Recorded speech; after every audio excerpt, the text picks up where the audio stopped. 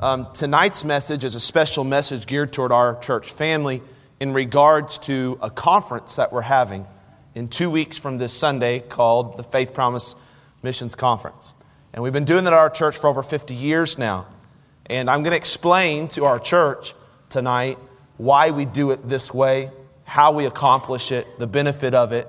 And so I want you to know my heart, if you're a guest, that by no means would I ever want to come across as though I expect you to give to our church, or that this message is for you. This message really, now we'll take your money, but this message is for our church members. And that's who should carry the load of supporting our missionaries that we choose to support here at Fellowship Baptist Church. And then I want to say this to our church family, that when I preach this message tonight, I think that there can be some improvement in our missions giving. I really believe that. I'm going to show you why that's the case. But I need you to know that I am extremely grateful for those who do give to missions. I do not want to throw a blanket over the majority of our church family that is incredibly faithful and bought into Faith Promise missions giving, and think that based on my tone or content or something I'm not even thinking about, that I would be understood as just incredibly disappointed and sad and some kind of emergent situation here. It's not. God has taken such good care of us. We had even in 2020, we had a great year of missions giving. I've just seen how that many have joined our church the last couple of years. We missed a missions conference due to COVID.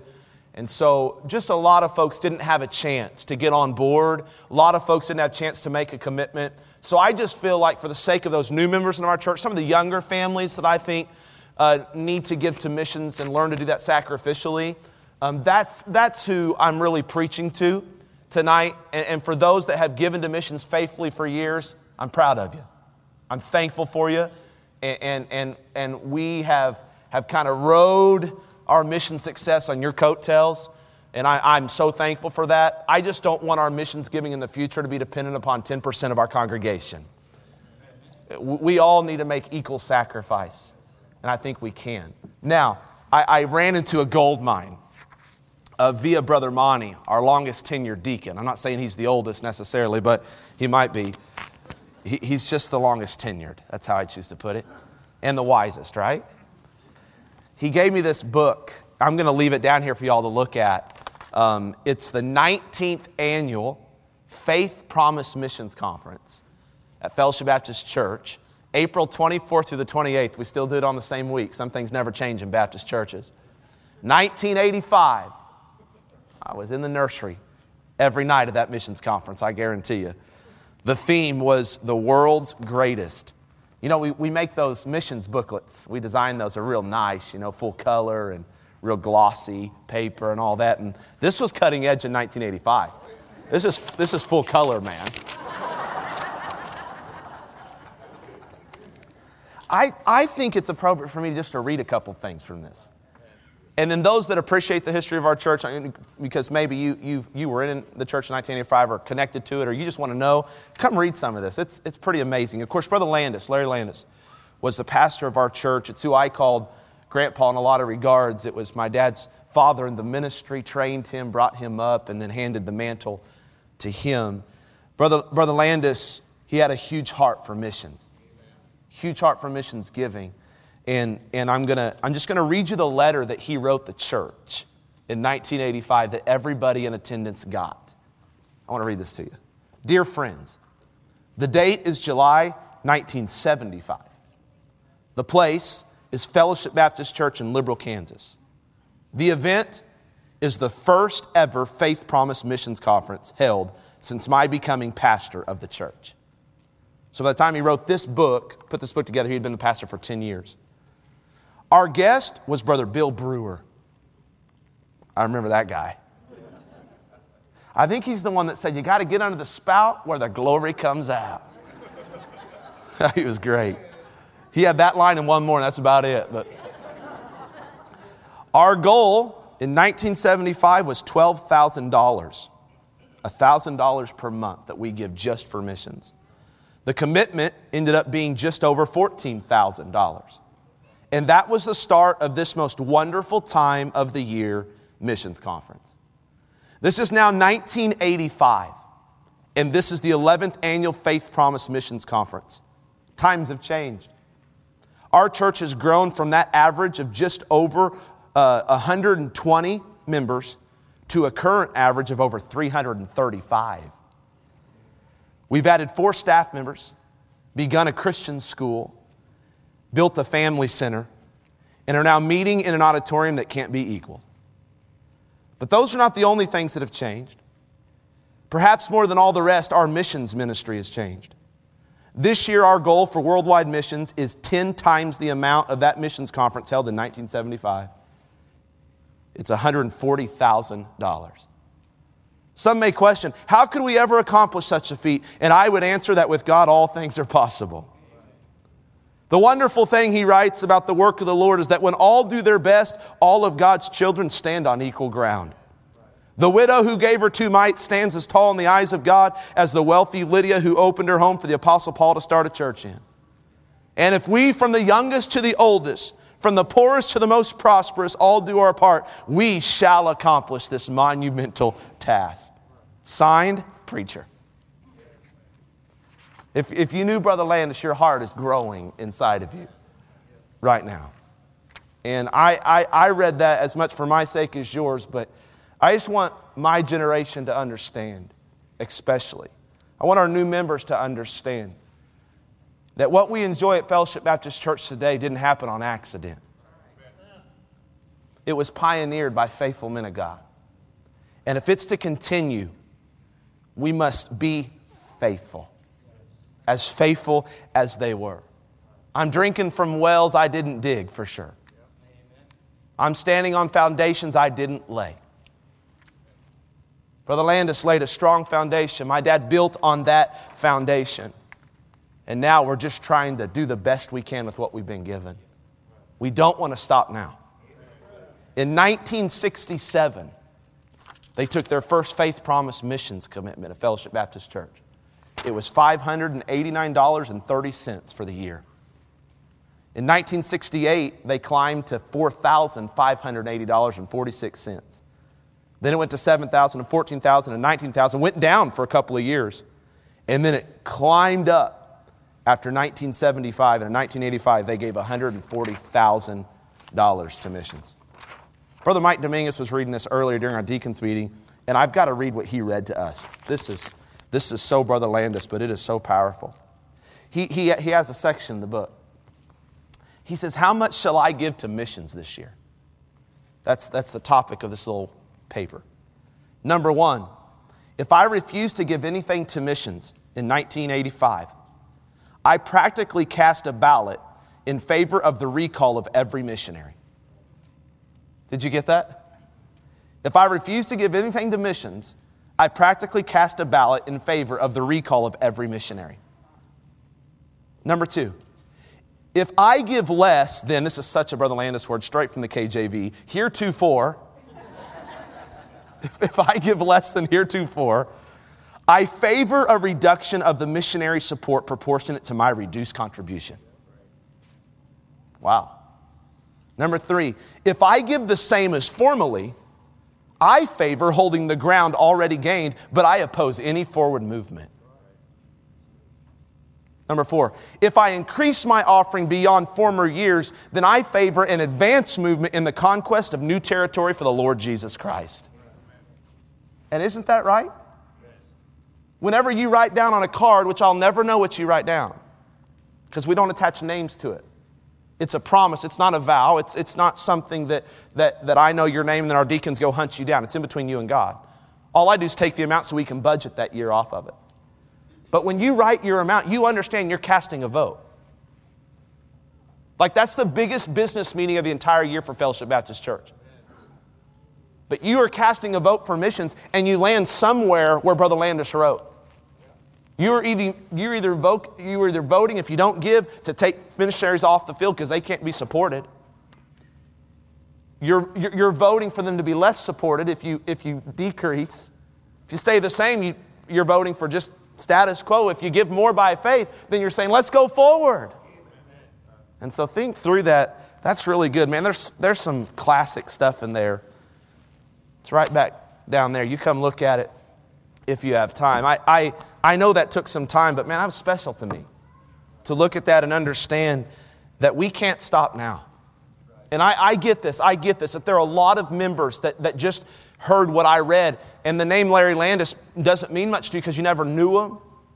And the history of our church and their generosity in giving to missions and how he pioneered that from the ground up, and my dad took that to another level with God's help. Some of you are newer, so I don't expect you to have the same sentiment that some of the rest of us do. But here's what I do expect, that we take the mantle and we go forward. We take the baton and we keep running. And we stay faithful. And I want to introduce to some of you this concept of faith promise missions tonight. Be turning to Philippians chapter number 4. Philippians chapter number 4. By way of introduction to the message, I want to answer a couple of questions. I want to answer, what is faith promise missions giving? How did it originate, this technique? And then I want to answer, why do we use this method at Fellowship Baptist Church?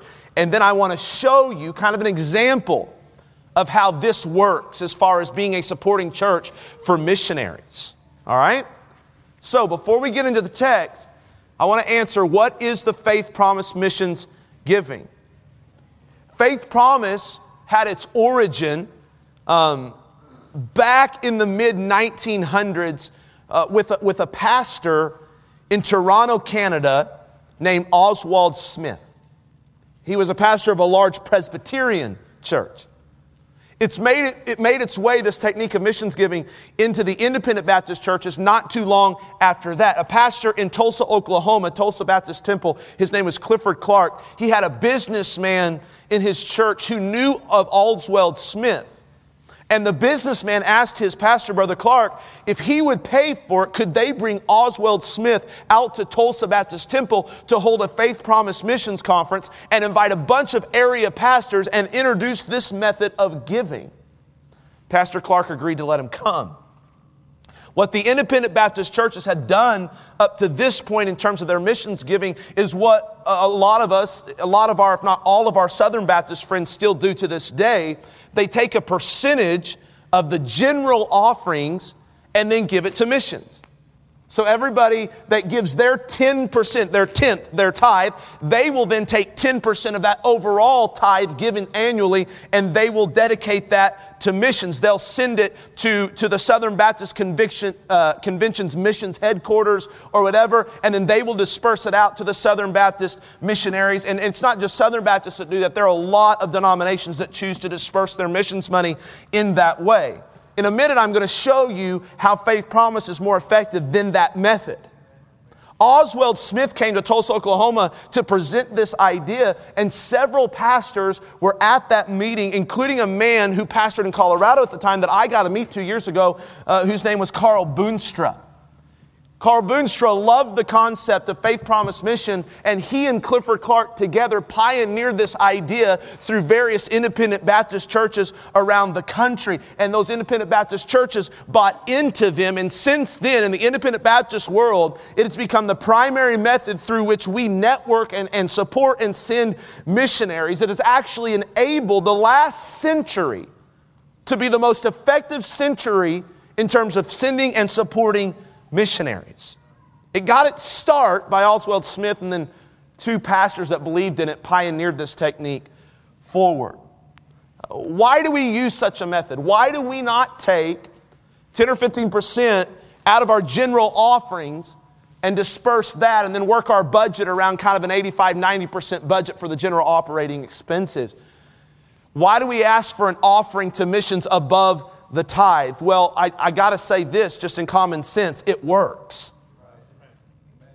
Normally, when you're trying to fund something or you're trying to do anything of productivity or to have success in any area of life, don't you want to find the way that works the best? Do you want, right? So you want to find the most effective way pragmatically that you can get the job done. Listen, let me prove to you how this works. The total offerings minus all the funds that were designated for other purposes in our church, such as missions, building funds, school, etc., for 2020 were just over $921,000. If we gave 10% of that number to missions in 2020, like a lot of other denominations do, we would have given approximately $92,000. That's a respectable amount. But because we take missions commitments from our people as an offering above the tithe in 2020, we were able to give to worldwide missions just over $254,000. And all of that money went towards evangelism and missions, local, nationwide, and national. All of that goes towards making disciples. All of it goes towards helping people find and follow Jesus. Now, if you're just using business sense, just business sense, does that make sense? Hello? It's a no-brainer. We do it because it simply works. And the command to the church is to go into all the world and preach the gospel. If that is the Great Commission and we all can't go, then we better figure out the best way to get people over there.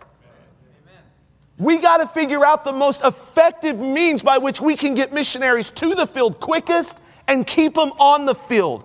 Keep them sustained, cause them to be effective in planting churches all around the world. And so it just makes sense that we are going to pick a method that allows us to get the Great Commission done at a good pace, at a good rate, and most effectively.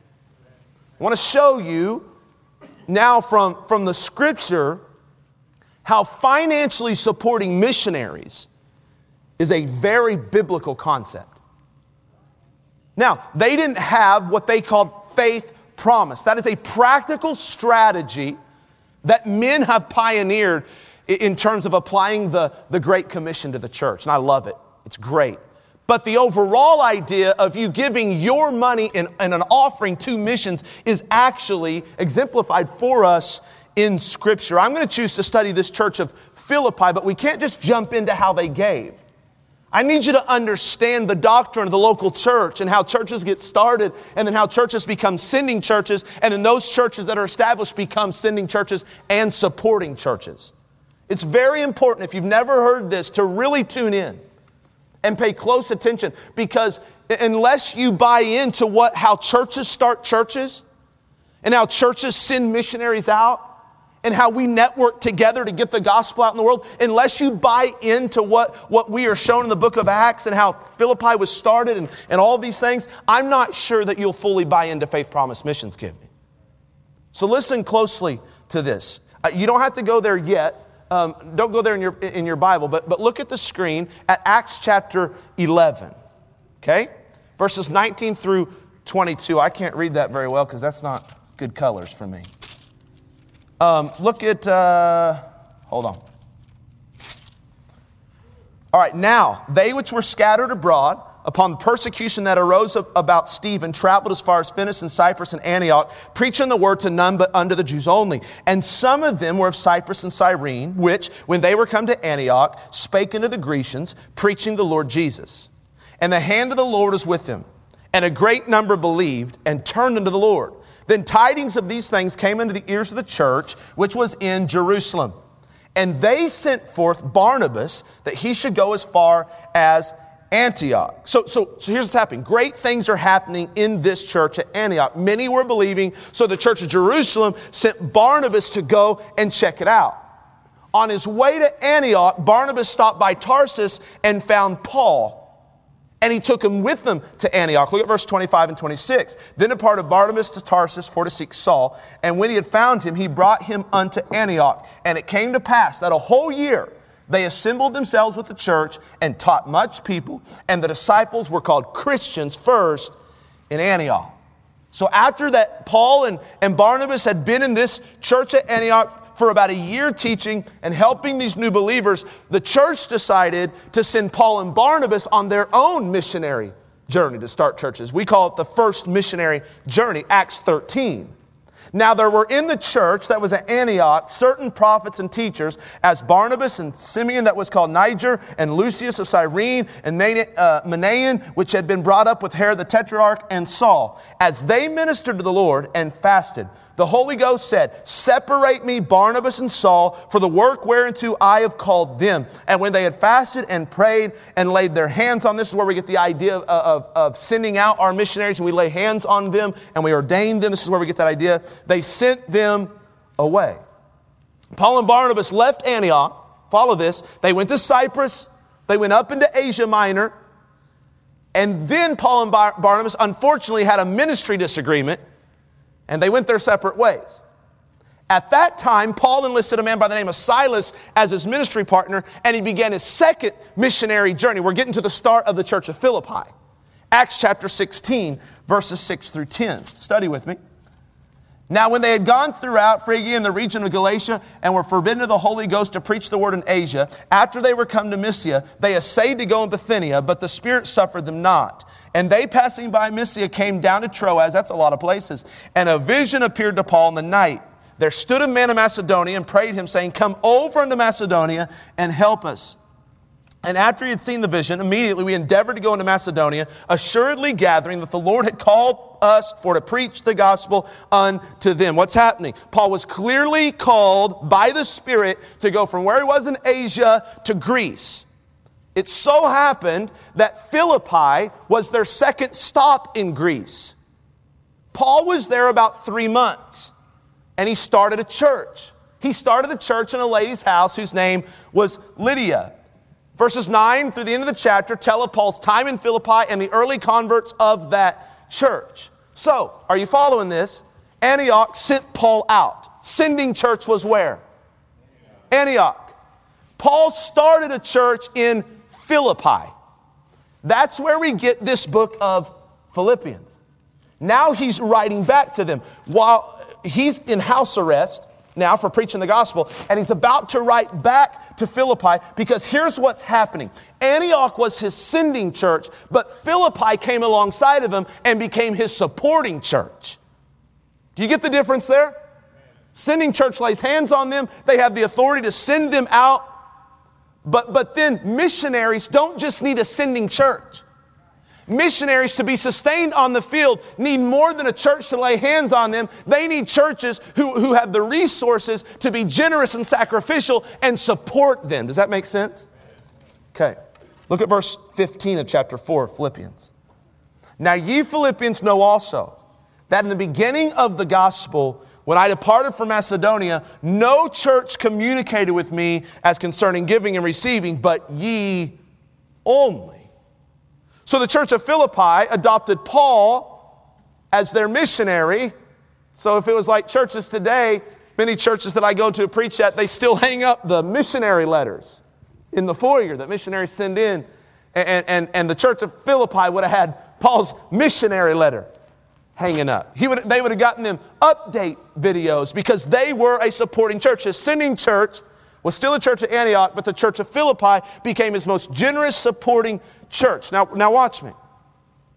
Like the church of Antioch was for Paul, Fellowship Baptist Church is the sending church for 3 missionaries, and soon to be 4. If you don't know who they are, let me introduce them to you. The Gabbard family. Brother Gabbard and Miss Belinda served on staff here under Brother Landis for many years, and the Lord moved on Brother Gabbard's heart to go to the country of New Zealand to start a church. He's still there, pastoring a church faithfully in Christchurch, New Zealand. Daddy, you know how long he's been on the field? I should have checked in on this. Close to 30 years he's been a missionary in Christchurch, New Zealand. We are his sending church. We laid hands on Brother Gabbard and Belinda. We ordained them and we sent them out. After my dad became the pastor, he got a burden to start churches in the United States of America in needy places. And so we brought in a young man by the name of Alfred King and the King family. And they have since started a church in Oro Valley, Arizona. And we are their sending church. It's its own church now, but we helped get that started. It's like our baby church. That's where Mike Collins came from, believe it or not. Then there's John Vaught. And this is the Vaught family. And they started a church in a very affluent area, but needy area in Scottsdale, Arizona. How many have ever been there? I encourage you to try to go to one of these church plants because it'll give you a great appreciation for what God's done there. And a church has been established. We sent the Vaught family out. Now, Lord willing, we will send the Collins family out. And I'm looking forward to that. One part of me isn't. Well, one part of me is. I can't wait to put my hand on his bald head. I can't wait. I'm looking forward to that. Believe it or not, they're going to Garden City, Kansas. Now, we are their sending church. But for those men to have gone to Christ Church in Oro Valley, Arizona, Scottsdale, Arizona, and even Garden City, Kansas, and for them to be sustained on the field, they need more than just Fellowship Baptist Church support. Now, if we had to, we are fully equipped and ready to be the only church that supports them financially. But it sure helps the situation if we can network with other independent Baptist churches who give to Faith Promise Missions. And then those guys, like we'll have missionaries come here in 3 weeks. 3 missionaries. I'll introduce them to you at the end of the message. Don't let me forget that. Chris and I have a slide. I want to introduce them to you. They'll be coming here. They're on what we call deputation. And that's what all of our missionaries are, where they went to like-minded churches just like ours, and they showed a video of where they're going and how they surveyed the place and their plans and their strategies and then what they need financially to be able to go and get things started. You say, what kind of money would they need? They need money to rent a building. And they need money for printed materials. They need money to put food on the table for their family. Hey, trust me, I know all 3 of our missionaries well. My wife's the mission secretary. I know the kind of money they get in, and let me just assure you, they are not getting rich.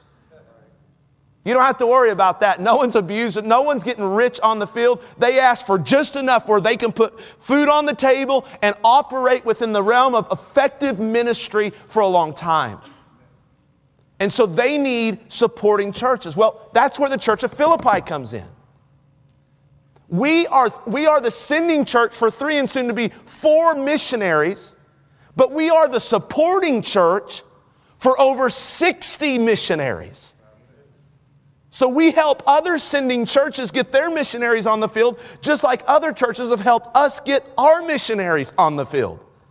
And what we're doing is clearly New Testament missions. Churches working with churches for the sake of the gospel. Philippi came alongside of Antioch and said, we'll work with you to keep Paul on the mission field. Now it's very important, church, for you to get this. Sending churches are relying on us. Did you hear me? Sending churches are relying on us.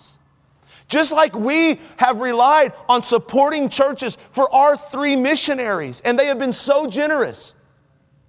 When we send Mike and Shelby out, when we send our last 3 out, we need churches to be faithful in giving. And when they send missionaries to us to solicit our support, if God lays it on our heart to support them, they are counting on us. They're counting on us. What does that mean? We have to be faithful. Had it not been for committed, supporting churches, we could have not have successfully sent out 3 missionaries and planted 3 churches. And we won't be able to do it in the future. We rely on other churches, and they rely on us. So if Philippi is an example supporting church, and that's what missions is all about. That's what a missions conference is. I'm trying to get you to get the picture of what a good supporting church looks like, because we want to be a good supporting church. You know how Philippi became a good supporting church outside of just their sacrificial giving? They had resources in their church. Like Lydia, she was a rich woman. She had a huge house so they could meet inside of her house. She had a lot of resources, and they just didn't hoard those resources for themselves. They said, we have money that we can disperse to missionaries. And guess what? Our church has resources. We're not a rich church, but we're a generous church. And a good portion of our membership, in the 70% this last quarter, have bought in to tithing and putting God first with their finances. And because of that, we have the resources that we can share. We cannot hoard these things. $254,000 that we have to give. We got to give it. We got to give it. And so let's look at what the Church of Philippi, how they modeled this. Look at verse 14. Notwithstanding, ye have well done, that ye did communicate with my affliction. Communicate. That simply means passing something from one hand to the next. It's the idea of giving. It's not the idea of talking. Okay, so he's passing a gift from one hand to the other, and the Philippian church did this. They passed their gift to the hands of Paul. They communicated with his affliction, meaning this: they gave to meet his need.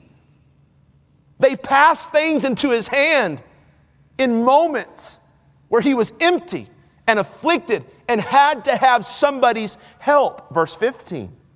Now you Philippians know also that in the beginning of the gospel, when I departed from Macedonia, no church communicated with me as concerning giving and receiving, but ye only. They did this. They gave, he received. No one else was doing it. Verse 16. For even in Thessalonica, ye sent once and again unto my necessity. They didn't do it once. It wasn't a one-time love offering. They did it month after month after month, just like we do. Look at the first part of verse 18. But I have all and abound. I am full. How is he full? Because he received of Epaphroditus the things which were sent from you. So there's a man in the church of Philippi named Epaphroditus. They put what Paul needed into his hands, and he made the journey to where Paul was to give that to them. Follow this, church. Paul was in prison during this time. But it could have been much worse, because he had two choices. Based on his crime that he was being charged with, he could be put in house arrest, or he could be put in a dark dungeon of a prison cell. Because of the gifts they sent with Epaphroditus, because of their generous missions giving, Paul was allowed to be in house arrest and not in prison, which meant this: he had the light necessary coming in and the health necessary coming in to where he could continue to write to the churches that he started. Continue to instruct them. We have many letters in the Bible today because the church of Philippi was a good supporting church.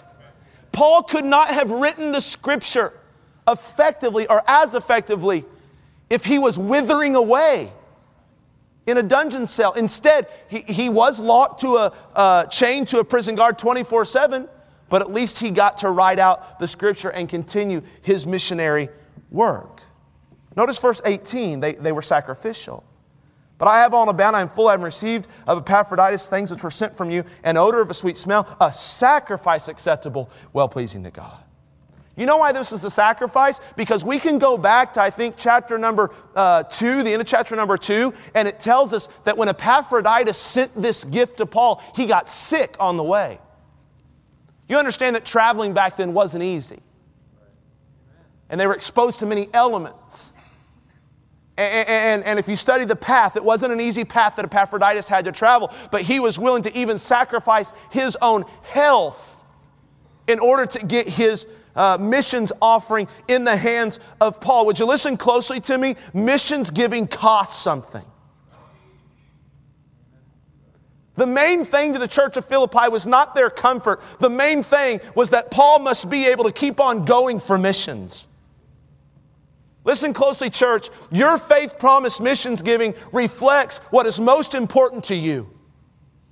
Your comfort or the gospel. Now, please perk up and listen. I know this isn't my normal style of message. I know it's not appealing to some, but you really need to get this tonight. If you're not going to go yourself to reach the world, the only thing left for you to do outside of pray is give so someone else can go. If giving is the main avenue through which you can reach the world for Christ, what you give then will be a direct reflection of how serious you are about the gospel. Now, when we speak of sacrificing something, I want you to get this for sake of supporting missions around the world. We need to understand exactly what that means in our context today. What does sacrificial giving mean? I'll say it this way. First of all, you can't sacrifice something you don't have. You need to catch this. Because I'm not asking for you to expect money to drop out of the sky that you can give to Faith Promise Missions. Sacrifice implies you have something to give up. Okay? I'm not asking you to make a Faith Promise Missions commitment in 2 weeks based on something you don't have because you're living by faith. Okay? The Lord always asked, just watch Scripture, how He dealt with people. He always asked them to give what they currently have. And when they will give up, up some of what they currently have. It's God's job to make more of it than what they ever could. And so even if what you have to give up isn't large, if you will give it up sacrificially, God will multiply it. That's His job. That's not yours. And here's how that works. Being practical, you might have to adjust your personal spending, your personal financial stewardship, in order to not only give an honest tithe of 10%, but also an offering above the tithe to Faith Promise Missions. And to make those adjustments in order to free up margin to give above the tithe, you might just have to give up something. It's called sacrifice. For some of you, that sacrifice looks like not eating out as much. For some, it means not buying as many new clothes throughout the year. For some, it means forgoing that remodeling project for the time being. For some, it means trying to get by with that car or those same appliances a little bit longer. For some, it means giving up a luxurious vacation this year for something simpler and more cost efficient. For some, it means cutting down on the birthday and Christmas party, the Christmas budget this year, and giving that money as a family to missions. Giving to missions, listen, it requires a sacrifice in your personal spending. But notice what happens in heaven's bank account when we make that sacrifice. Verse 17, not because I desire a gift. Paul said, if you give, I desire fruit that may abound to your account. Listen, when you make sacrifices for the gospel through giving down here, God makes deposits in your bank account up there. Now, don't ask me how that works. I don't know if there's like a tube. Here's what I know. Jesus taught a principle about laying up treasures on earth as compared to laying up treasures in heaven. And He said those things that we invest in that are earthly will rot away and they won't last.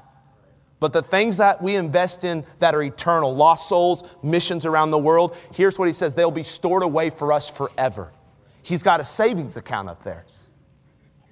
And all these deposits are being made.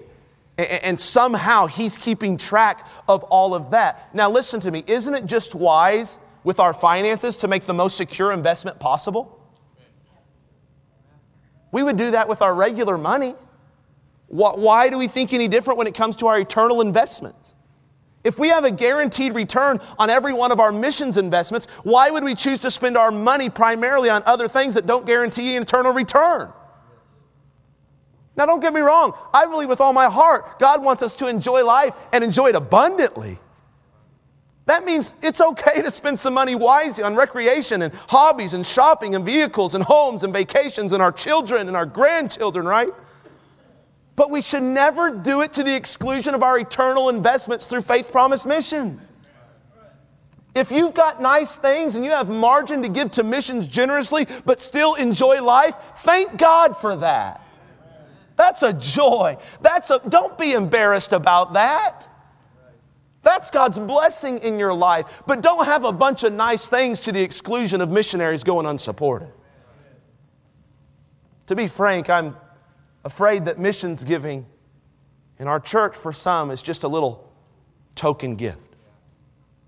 The thought is this, we'll just throw down a few bucks for the missionaries as we can. We'll raise it $5 every year.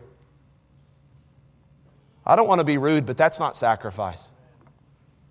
Sacrifice is giving up something, and sacrifice it and sacrifice until it hurts. Let me remind you that sacrificial giving, because I don't want to get your emotions going in an unhealthy direction, sacrificial giving is not foolish giving. It's faith-filled giving. And there is this fine line between faith and foolishness. Okay, let me be kind and just warn you about something that's coming up in 2 weeks. It's a missions conference that tends to appeal to our emotions. And that's okay, because the eye should affect the heart. What we see and what we hear from those missionaries, it should stir something in us. But we don't make our annual Faith Promise missions commitment based on emotions alone. That's how many will make a very foolish commitment, and we will budget for that foolish commitment, and we will only get 80% of it. And now we've got to figure out what to do. I don't want that to happen. I would rather have a commitment that's less, but we give 100% of it, than for somebody to say, bless God, I'm just going to sell everything I have and give this, and 3/4 down the way, you stop giving because you get up a creek without a paddle, and now we promise missionaries based on this. You get what I'm saying? Let's be wise, but let's be full of faith. Well, where's the balance there? I articulated in a phrase. I should have put it on the screen. I'm going to say it twice so you get it. Here's the balance. Don't be foolish and commit to give what you don't have. But don't be selfish and unwilling to make a sacrifice of what you do have. Is that a good balance?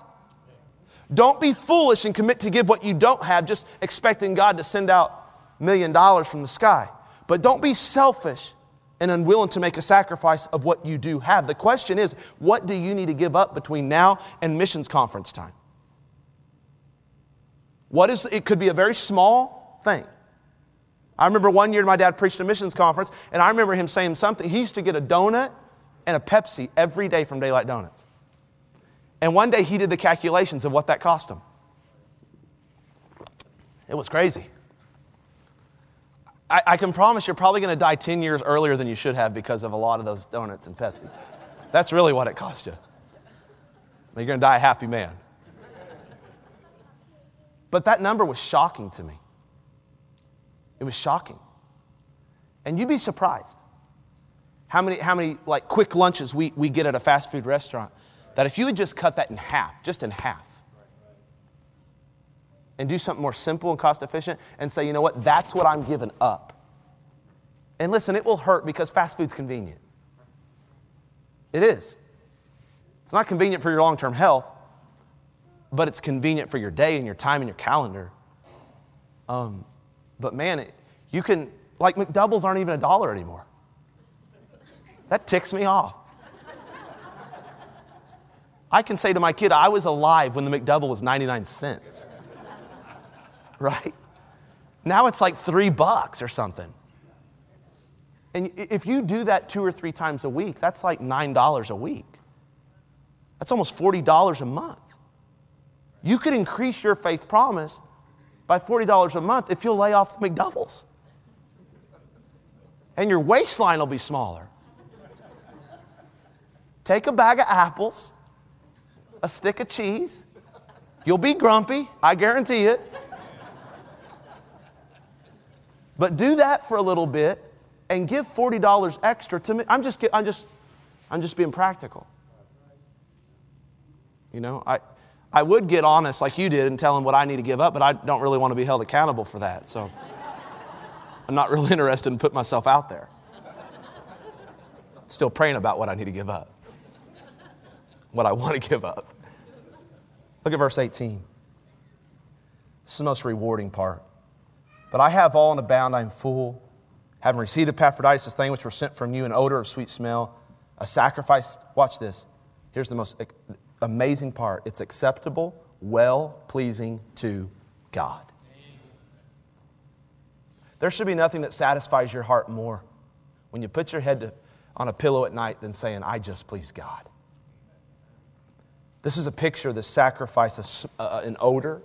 It's a picture of that Old Testament sacrificial offering that when they would bring the priest a spotless lamb, they would shed the blood of that lamb, and it's a picture of Christ, redemption for our sins. And of course, in the room, if you're in the room when they shed the blood of that lamb, it wouldn't have smelled good. But God didn't smell the blood of the lamb.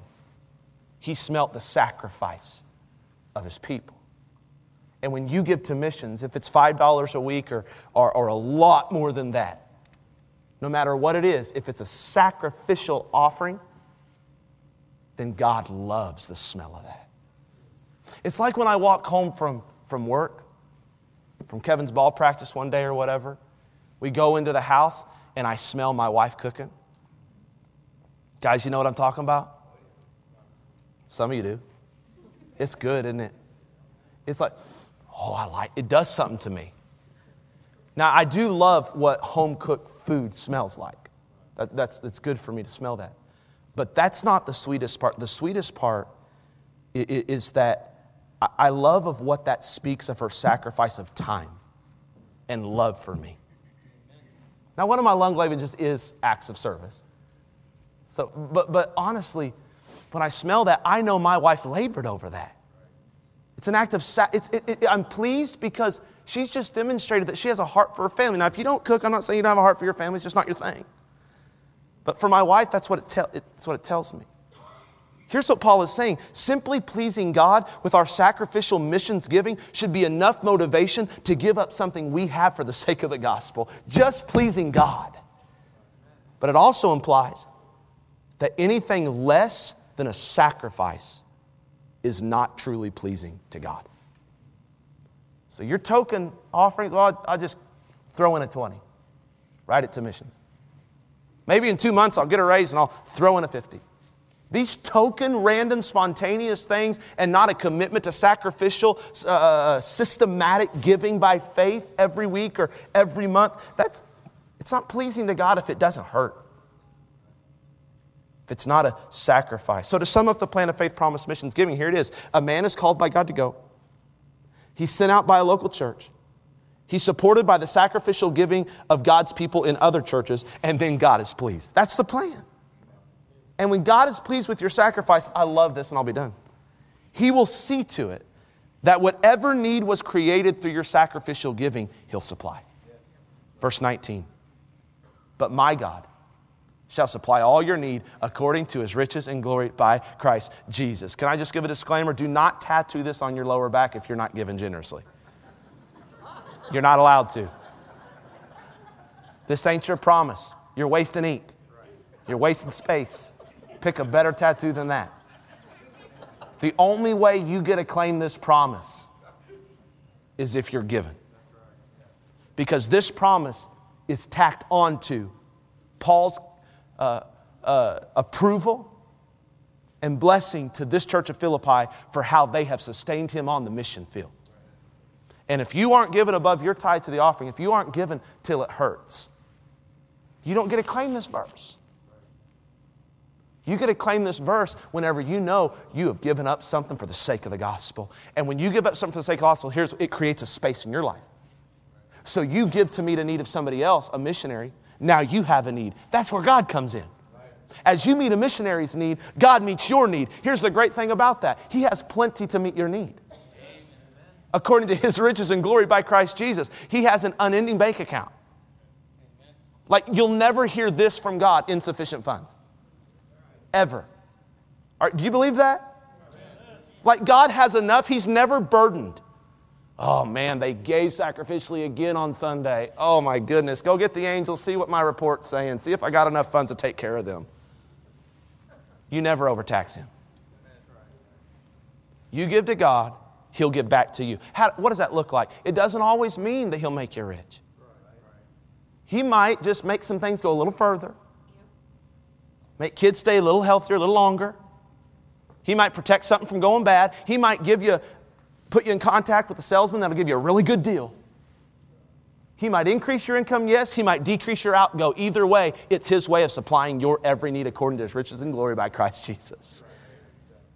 Brother Monty said in our deacons meeting this morning, Miss Holmes, maybe some of you would know Miss Holmes as a member of our church way back then. She always just say this, God has a bigger shovel than you do. Yeah.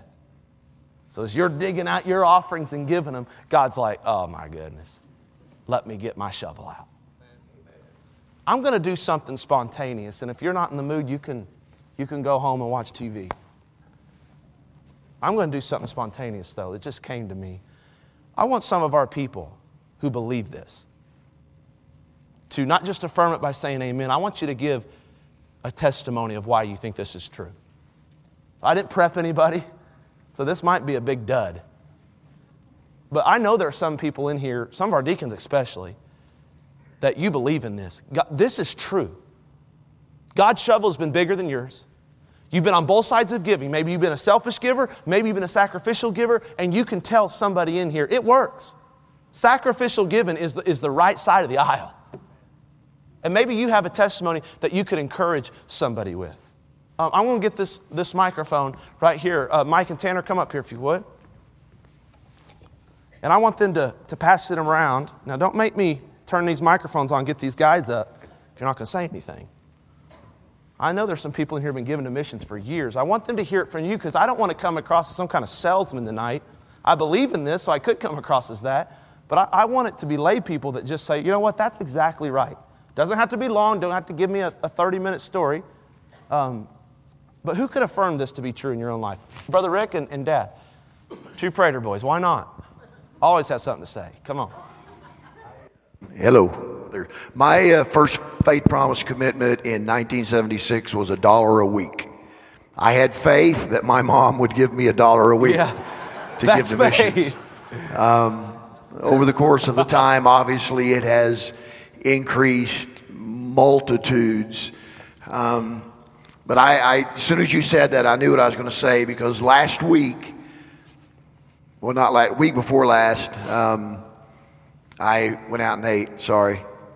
On 4 different occasions at lunch, 1 breakfast, 3 lunches, somebody paid for my lunch. Wow.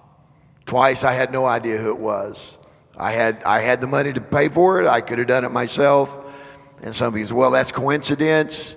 I believe it's what you said. Sometimes God will decrease your outgo. Yeah. God has different ways of rewarding his people for giving.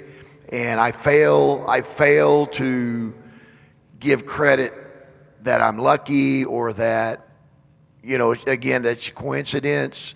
I choose to credit God for that, yes, sir, for his faithfulness and his keeping of his word. So good.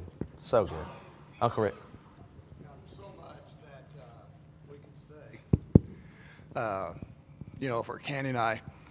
But one thing came to mind several years ago, many years ago. I was working at national carriers, and it was just about this time of year. And didn't give a lot to Faith Promise, but had the conviction to increase. And the Lord had given amount to me what to give, what to increase. And I really had no idea how I was going to do that, but I knew it was the right thing to do. And put it down on the paper and turned it in, and first week came and I did good, and second week came and we did good, and about the third week, our company changed insurance companies. And believe it or not, it was going to save the employees money weekly on their insurance. And it was almost more than double the savings at what I'd put down on paper. Wow. And give that testimony one time, and somebody said, well, you didn't do right, you didn't give it all. God didn't tell me to give it all. Yeah. He just told me to give a certain amount. Sure. But he blessed. That's right. By savings and a good night. God has just been so good to us. Amen. Just bless us. Yeah. And I tell people, when you get serious about giving, God gets serious about blessing. Yeah, that's right. And he's good. It's good. Thank you, Uncle Rick. There's rarely a deacon's meeting that goes by where my Uncle Rick isn't in tears saying something about, God he keeps blessing us. He keeps blessing us. We can't give enough. We can't, I love that. Brother Mike?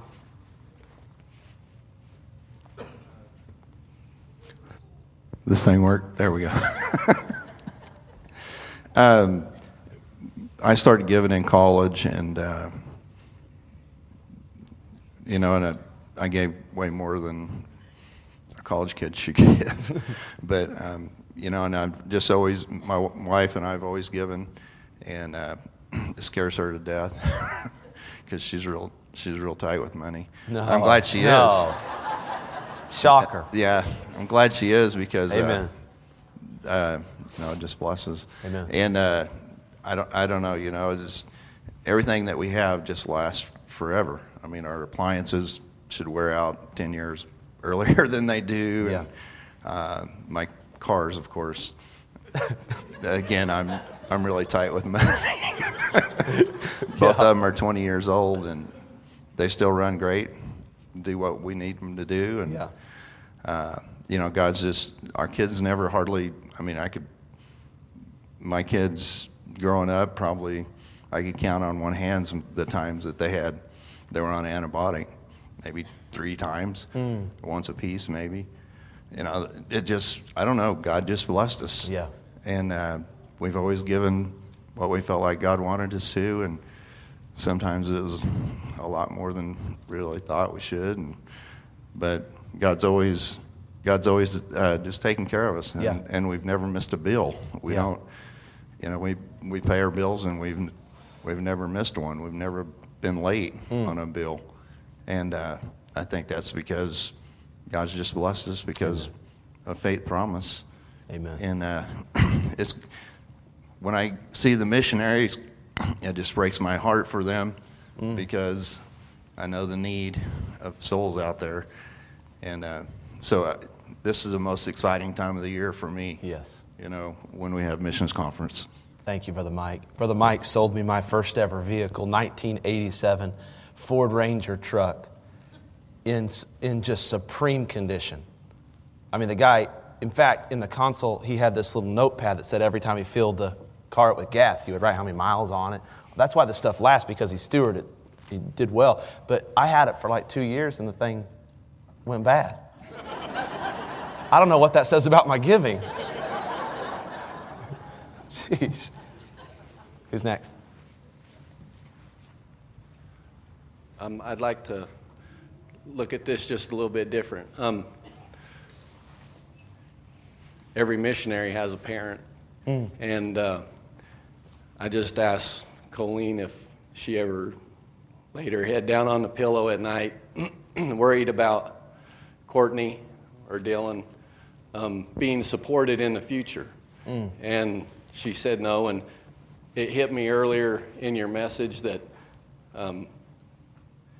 when we knew Courtney and Dylan would be pursuing a life in the ministry, that I'd never worried one time about their support. Knowing that God is faithful, and also knowing that if they did go to the missions field, that this type of plan is in place that you're talking about tonight.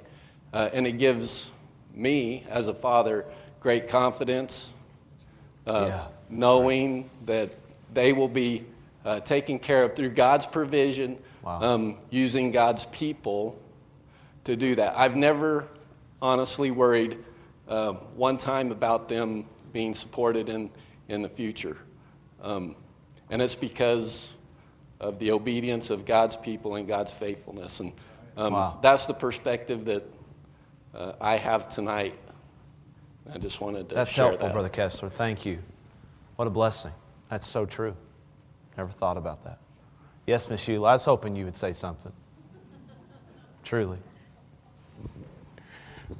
Well, I've been giving to missions for 54 years. How long? 54. Yeah.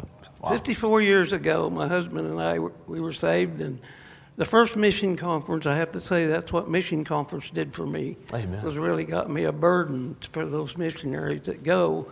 Well, if they're going to go, why can't I give?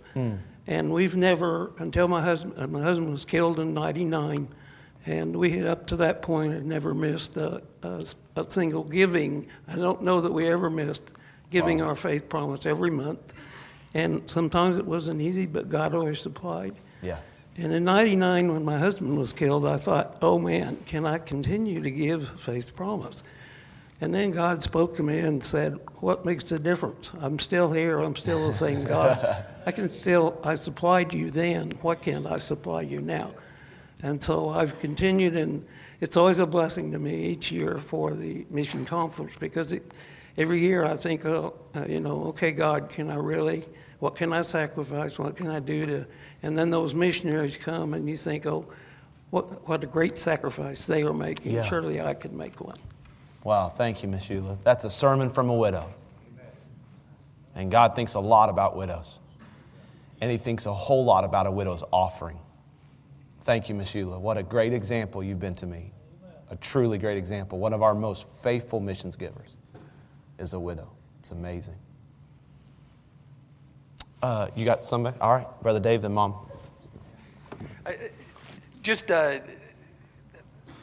want everybody to know that these principles for me started with tithing. And just like you say, this is all true, and it sure is, and it's all true. Same with the initial tithing. And another thing that I kind of hoped you'd touch on, but one of the things I'm most impressed about is the system here, which, and you'll have to correct me if that's changed, but not a single dime comes out for administrating the funds. It's taken care of by the general fund, and all of what we give goes directly to the missionaries. Amen. Thank you, Brother Dave. Yeah, we're very careful with that. My wife administrates that, and we do budget. We make our annual budget, how many missionaries we can take on, how many missions works we can take on, how many outreach events we can do, is all based on who's given. Brother Monty? Well, I'm not a speaker, but I do give to missions. Amen. Given to missions for several years, and the wife and I, we never had a glitch on what we did with our money. We just always gave, and we always knew that, like Mrs. Holmes said, the Lord has a bigger shovel. Yeah.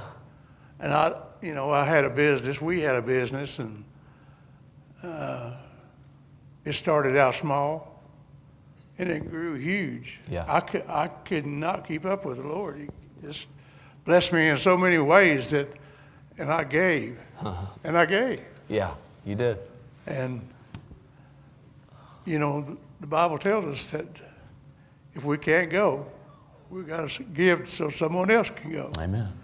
To win the lost around the world and in their own country. Yeah. And I just, I'm blessed in such a way that I can't explain. Yeah.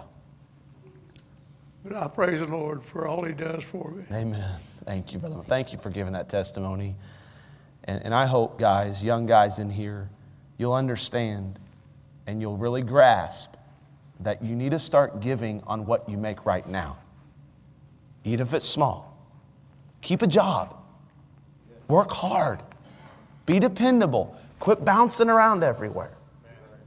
Let God do something with what little you have. Give on what you have right now. Be faithful. Let God promote you within a company or an organization or take your business or whatever. And stay faithful and watch what God might do. He might use you as a Brother Monty to go from someone that gave off something very little, prosper a business, and now he gives more than he could ever dream of giving. The church needs those kind of people. And you could be one. It's great. Who's next? Brother Gary, then Mom. Yeah, we'll come on next. I don't know how God works. He's pretty smart, and I'm not. It's true. But He works. And works through Brother Monty. I've learned a lot from Brother Monty just watching him. But had a building come up empty this year. And I thought, well, I'll just sell it. And the price wasn't too good. Kind of a little depressed market on the commercial buildings in Liberal, but there was a fellow needed it, and he didn't have the money, but worked out a lease purchase thing for him, and it worked out real good for him.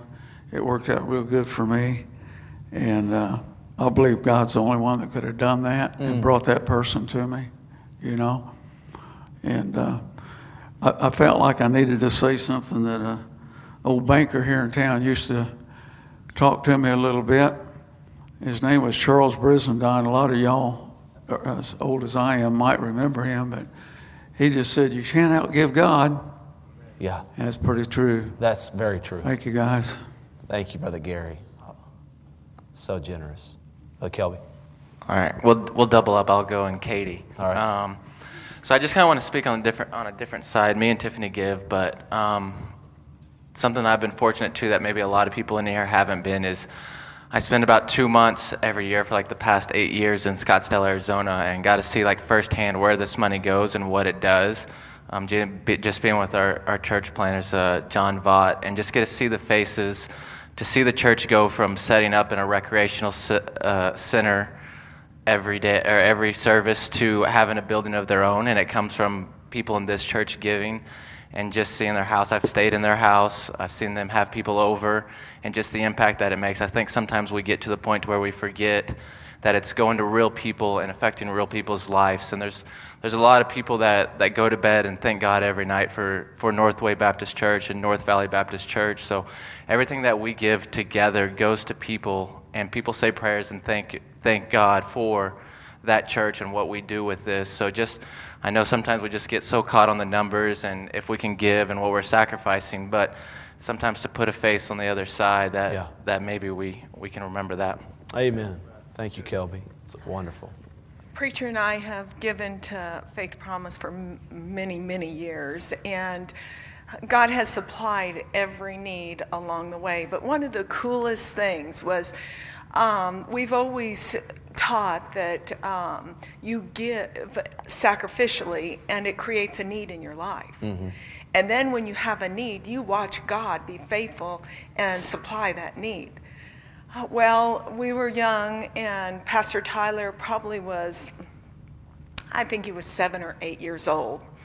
And, of course, we didn't have a big bank account or anything, and we gave sacrificially, and we always believed God was be faithful to us. So our refrigerator started acting up, and it started making all these noises, and we just kept praying that God would keep taking care of it. It would keep going, noise and all. And then one day I got a call, and I hadn't told anybody that our refrigerator was going out. We just prayed about it. And we had prayed with my kids at devotion time that God would take care of it, either keep it going or supply our need. And a lady called me up, and they were getting rid of their refrigerator. And she didn't even know I needed one. And she said, "Would you be interested in a refrigerator? We have to get a new one." And nothing was wrong with it. And I thought about it. Yeah. But the minute, so while the kids were at school, of course Tiffany wasn't at school, but when the boys were at school, we moved the refrigerator in and took the old one out.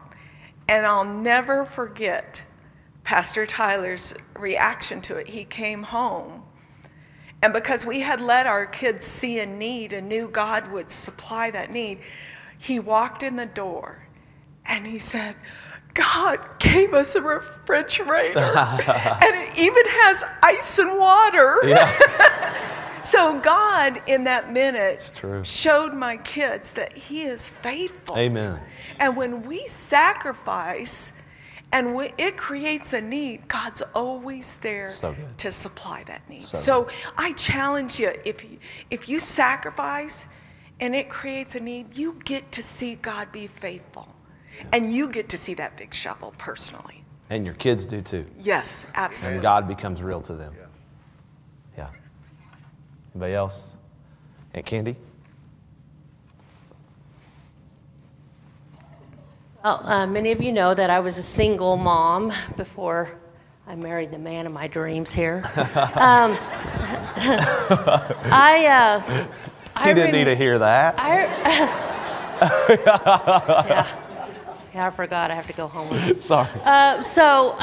It was hard for me. I mean, I remember when it was just Dalton and me, giving $5 a week was like, oh my goodness, I would get this envelope, the tray would go by, and I would go, I'm going to give, and then I go, and I try to grab it back, right? Yeah. But, that's because I was, young in the faith, and so I started giving the $5, and then I thought it was big stuff, and then God would supply the $5, then I raised it to 10, then to 20, and then I just kept raising it. And then, of course, Rick and I got married, and God blessed me with a business. Amen. And I want to thank everybody in here that has partnered with me in the business. Amen. But then I got a burden because I needed to give missions from my business. God said, I'll bless you, but give from your business. Wow. Don't keep it all for yourself. And guess what? I started doing that. And God just keeps blessing and blessing and blessing. And a lot of people don't understand, well, don't you just get a certain amount each month? I give off what the total business makes a month. Yeah. We give a tithe off that, and then we give above that. And I mean, it's kind of like Rick said, God has just blessed us and blessed us.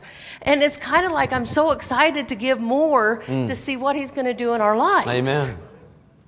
But I want to encourage even the singles, just start somewhere. Start somewhere. And it's going to be hard, and you're going to think, oh my goodness, I can't do this. But you're going to do it, and your faith is going to grow, and then God's going to give you something big like he did me. And then you're going to say, I'm so excited because I know God's going to do great things because of what he did for me. Amen. Amen. So I'm trying to figure out why I preached a sermon tonight.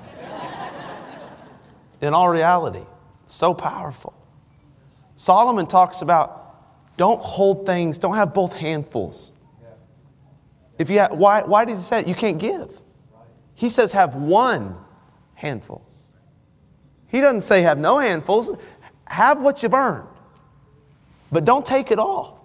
Have one hand to give. Earn it, take a little bit, give it. Earn it, take a little bit, give it. You go like this with your stuff, and that might be what God does. But you go like this with your stuff, and God has a lot bigger hand. He'll go like that. Don't get stingy with God's money. Who else? Miss Virginia?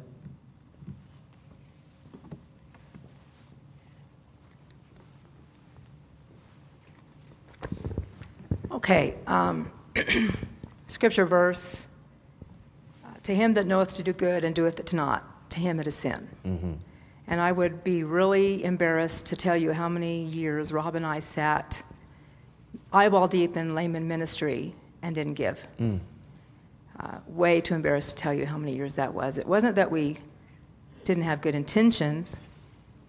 You start out writing something down on the paper, tithing, but then something would go wrong, and we lived by sight. Lived by sight. Finally, I just didn't write anything down on that piece of paper because I didn't want to be lying to God. I knew it was not going to last, so I just quit.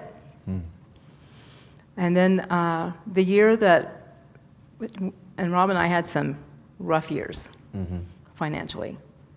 But Brother Vaught was here, and he was preaching about the blessings of their church. And I sit right here, and he gave testimony after testimony from the people that their church had been blessed by and blessed through. And he said, I want everybody who's given to Faith Promise Missions to stand. Well, I put my head down and closed my eyes because I knew that wasn't me. I don't know if I was the only person in the building who didn't stand, but I didn't stand. And that was the night that God got a hold of my heart. That was some accountability for me. This wasn't just between me and God. This was between me and the missionaries. And I wasn't doing my part. Wow. So that night I asked the Lord to forgive me, started giving a tithe, an honest tithe, gave a number. It was the middle of the year, wasn't missions time, but I started giving to missions, we did. And God started blessing. And within a year, our job situation had turned around. We were able to meet our bills. I can't even tell you exponentially how much that giving has increased since we made that commitment together to give. Amen. But I can say this, that we give more now to tithe and missions than our entire income was that year. Amen. Wow. And that's just a God thing. That's not anything we've done. Right. It is true, he has the bigger shovel. Yeah. We gave stingy, he gave stingy. Oh, yeah. We changed our heart. God showed us his goodness. Yeah. And so maybe there's somebody here who needs to hear that you have to start somewhere. Right.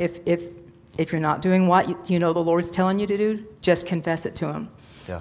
I strongly suggest an accountability partner. If you need one, get one. Accountability is a good thing. And we know that God sees us, but we also know he forgives us. Yeah. Sometimes we need somebody to say, hey, do you give like you're supposed to? Yeah. And maybe somebody needed to hear that. Amen. Thank you for sharing that. Kiddos, you've been good tonight. There's a lot of you kids in here. Moms, you've been good with them. Thank you for your patience. It's a longer service than we normally have. So all the kids look at me. Good job tonight. I mean that. Good job tonight. You've listened well and it's been a long service. I hope some of you children have caught some of this. That when you give to God, God gives back to you. And it starts by sharing your toys. I'm actually serious about that. You start by, you hold one toy and you give one toy. I'm serious. And kids, if you'll give of your small things, God will give you big things to give. And every time you come to this chest of Joash, it might not even be your money, but you're getting in a habit of giving. And so even if you don't have money in your pocket, go find an old person and get money. What do you use that money for? Children's ministry. All of that goes to children's ministry. It goes straight into their bank account. That playground in the back was funded from that chest of Joash. All the paint artwork you see up there, funded by the chest of Joash. That's why we want our kids to give. Sometimes we just need to hear those testimonies so the next generation can be inspired. So you know what? I'm going to be a Monty, I'm going to be a Rick, I'm going to be a Candy, I'm going to be a Gary, I'm going to be a Virginia, be a Brother Prater. I'm going to be what they're going to be, what they've done. And Fellowship Baptist Church needs another 2 generations that says I'm going to do it. Are you with me? All right, praise the Lord.